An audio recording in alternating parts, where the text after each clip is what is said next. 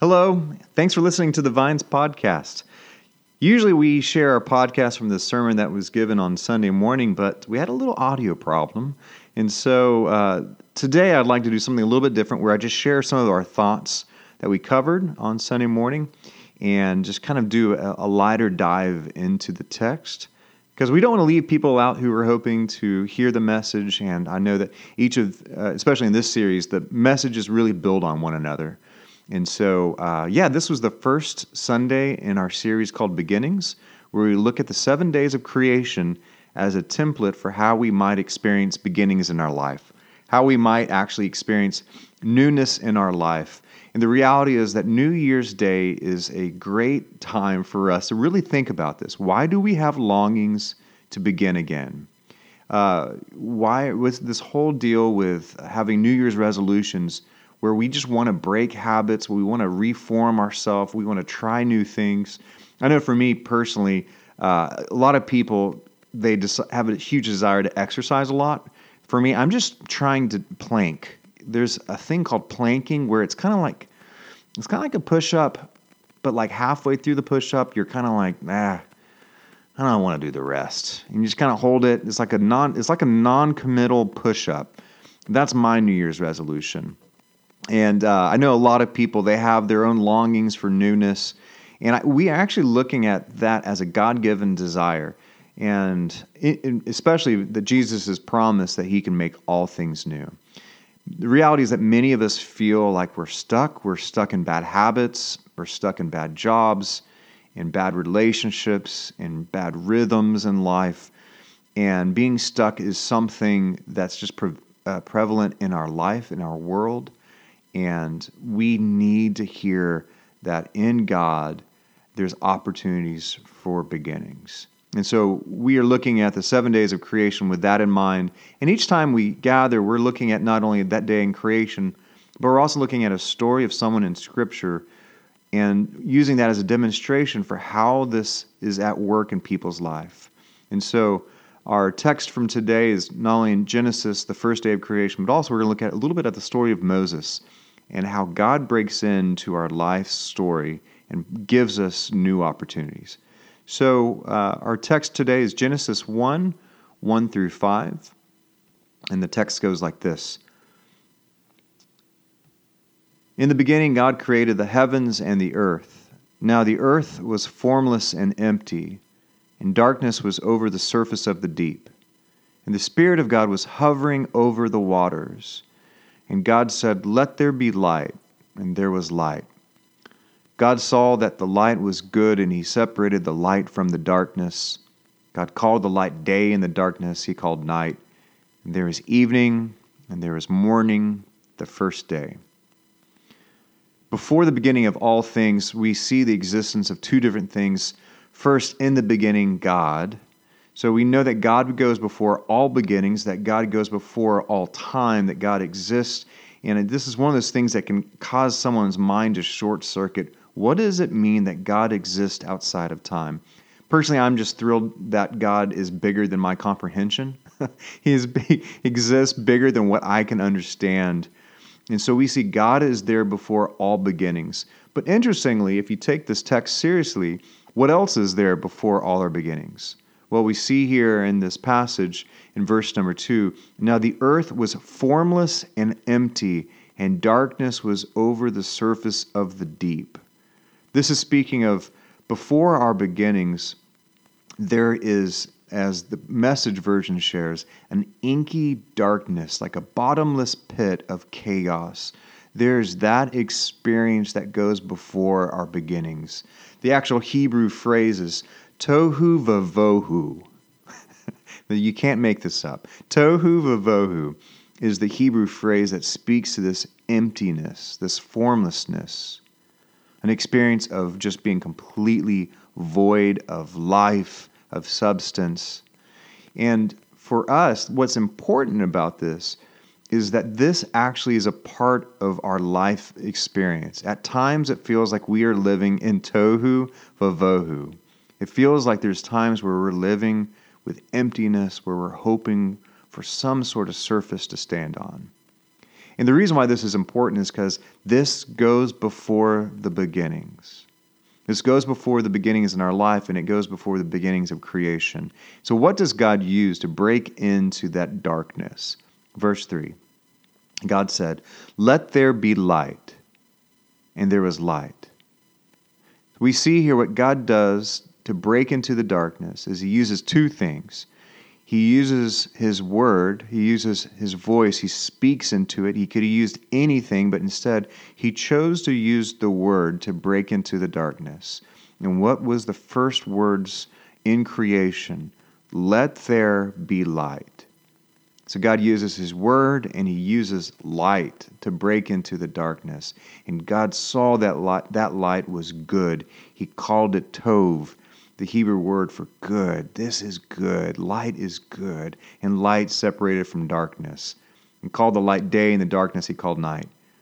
And there was evening, and then there was morning. Kind of interesting that first, what was there? There was evening. Darkness goes before our beginnings. First there's evening, and then there's morning. So even today, our Hebrew friends, our Jewish friends, they still acknowledge the beginning of the day at sunset and not at sunrise like most of us do. Why? It's actually pointing back to this passage. For what came first? It was darkness, it was evening, and then there was morning. So for them, they still practice Sabbath beginning at sunset. And this is important because this is the rhythm of many things in life, that first there's darkness, but darkness doesn't have the final say, that will be morning. And so morning comes. The interesting thing about this passage is, we understand that there's darkness and God breaks into the light. Something interesting in verse 2 is that when there was chaos and formlessness, it also said that the Spirit of God was hovering. The Spirit of God was there. In the midst of darkness and chaos, that God is there, hovering. He's a part of it. He knows it, and he breaks into it. We see this experience, and we have to wonder, what is this about? Because on day number 4, we actually see that God creates the sun and the stars. So what is this light speaking of? What if this presence of light is actually pointing us to something even greater? What if this presence of light that goes beyond the sun, this good light that breaks into the darkness, what if this is speaking of something deeper that breaks into our life? It broke into the life of someone named Moses. If you know about the story of Moses, you know that his story began in tohu vavohu. He began as part of the Hebrew people. They'd gone through a long time of famine, and they heard that there was provision in Egypt. And so they moved to Egypt, and God used a person named Joseph to allow this to happen. But they moved to Egypt, and after a while, the Egyptians saw this Hebrew clan starting to grow, and they actually started to oppress them as immigrants. And they oppressed them, and they caused them to be their slaves. And after a while, this group continued to grow so large that Pharaoh, he began to fear the Hebrew nation, this Hebrew clan. And so he declared that all Hebrew baby boys should be put to death. This is darkness. This was the darkness that Moses was born. Moses, interesting, when Moses was born, his parents looked at him in Exodus 2, and what did he say? They looked at him and they called him Tov, good. This is a good boy. Goodness breaks into the dark. And through a crazy twist of events, Moses' parents had the unthinkable thing that they had to go through. What are they going to do with this child? They can't keep this child. They'd be put to death. And so they actually had to release this child. They had to give this child up in the midst of this darkness, hoping that God still hovers, that God is there. And so they put Moses in a basket, put him in the water, hoping that the Egyptian women further downstream would see him and rescue him. And that's exactly what happened. But it was the Pharaoh's daughter. It was her that actually saw baby Moses. And she rescued him and ended up taking her into the palace. And she was raised even by his own family, in a crazy twist of events, that God was providing for goodness in the midst of darkness. And so Moses, he was raised as an Egyptian prince, even though he was Hebrew. And you have to wonder, if you thought through, what is this existence really about? Who am I really? Like, what's my real identity? Am I Hebrew? Am I Egyptian? And what's the purpose of my life? Perhaps he began to think, maybe God's going to use me to help deliver these people, this Hebrew nation.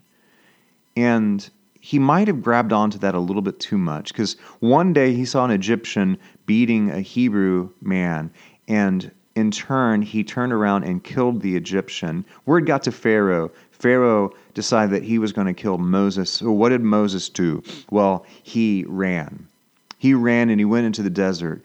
And for 40 years, he was a lonely shepherd. For 40 years, he was stuck without a hope of any beginnings. He forgot his identity. He forgot what perhaps was his purpose. And you could say his life was marked by tohu vavohu. Then on a normal night, in the inky darkness of the desert, something happened. The Spirit of God was hovering over this darkness. Moses was leading the sheep to the west of the wilderness and saw a bush on fire. This fire was not consuming the bush, but it was emitting light. A light that broke into the darkness, broke into the void. And we see here in what happened, we see the presence again of two things, God's Word and this light. And this is how all beginnings happen. This is the beginning of day one, and this is the beginning of day one of our life. So what happens is Moses, in verse 3 of Exodus 3, Moses thought, I will go over and see this strange why this bush does not burn up. When the Lord saw that he had gone over to look, interestingly, this all began because God saw that he actually took initiative to go over and look. And from within this bush, he said, Moses, Moses. Moses said, here I am. God said, do not come any closer. Take off your sandals, for the place where you're standing is holy ground. The darkness in our life can actually be called sacred and holy. Why? Because God breaks in. Verse 6, then he said, I am the God of your father, the God of Abraham, the God of Isaac, the God of Jacob. At this, Moses hid his face because he was afraid to look at God. What was so powerful about God saying this weird lineage of how he was the God of his father and Abraham and Isaac and Jacob? I think it was the fact that Moses truly thought that after 40 years he had lost his identity. He was in the desert.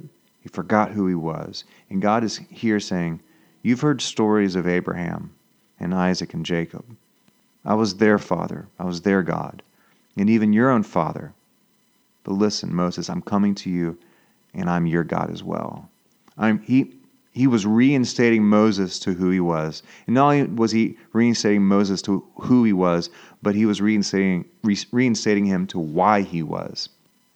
In verses 7 and 10, the Lord said, I have indeed seen the misery of the people in Egypt. I have heard of them crying because of their slave drivers, and I'm concerned about their suffering. So now go. I'm sending you to Pharaoh to bring my people, the Israelites, out of Egypt. So it wasn't enough for God to break into the darkness. It wasn't enough to show that dark moments can be sacred. It wasn't enough for God to merely just speak into the light and remind Moses who he was. But the light actually reminds us why we are. It reclaimed Moses' God-given purpose. I'm going to send you back. This light that's breaking into your mind and your heart right now is actually the light that needs to break into the Hebrew nation over again, because that is darkness. And this is how it is with God. God breaks into our lives, telling us that our script has not been fully written. The darkness that we might think that we're living in, that the light of God can break in, the Word of God can break in, and send us into a new direction. And that is always so that we extend this light into the darkness of this world. And that's the way it is with God. That yes, there is evening, but there is always going to be morning with God. Because this is how God does it. With God, there is always beginnings. Always. So for many of us in our life, the description of tohu vavohu might sound familiar. Emptiness, darkness, chaos without form. And perhaps you need to know that God can do this beginning work with you today. Just like He did in the beginning, just like He did with Moses, He will use two different things. He will use light and He will use His word. Even the psalmist said, "Thy word is a lamp unto my feet and a light unto my path." The way that God breaks in and starts this work of making things new is He will use light and His word.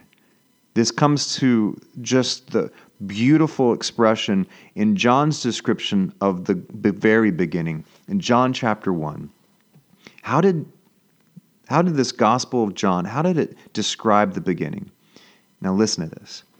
In the beginning, the same phrase from Genesis, in the beginning was the Word. Speaking of Jesus, was the Word, and the Word was with God, and the Word was God. He was with God in the beginning. Through Him all things were made. Without Him nothing was made that has been made. In Him was the life, and that life was what? That life was the light of all mankind. Now listen to this. The light shines in the darkness, and the darkness has not overcome it. The darkness has not, will not, cannot overcome the power of this light that we have in Jesus. So the word of hope for you is, if you're in a place of darkness today, if you are hoping for a new beginning on any facet of your life, there is power in God's word and God's light in Jesus. Because Jesus broke into the most unexpected places when people thought that it was hopeless. This light began in a stable. It went to the least likely, for those people who thought they were the furthest from God, the outcast, the lost, the hopeless. The light of Christ even shined upon a cross, and ultimately the light of Christ was in an empty tomb to tell us that the darkness cannot defeat the light of Jesus. So for you and for me, this light of Jesus is the life of all mankind. It's for all of us. It's for all of humanity. So do not be surprised if the light of God wants to break into your life and create a new beginning. So the challenge for you today is this. Where in your life do you need a beginning? Again, it could be a relationship. It could be in bad habits. It could be in just thinking your life is pointless and hopeless. It could be in your vocation. Where does your life feel empty and void, where you need the Word and the light of God to break in? Friends, even though it might feel dark, maybe you should take off your shoes, because this too could be holy ground.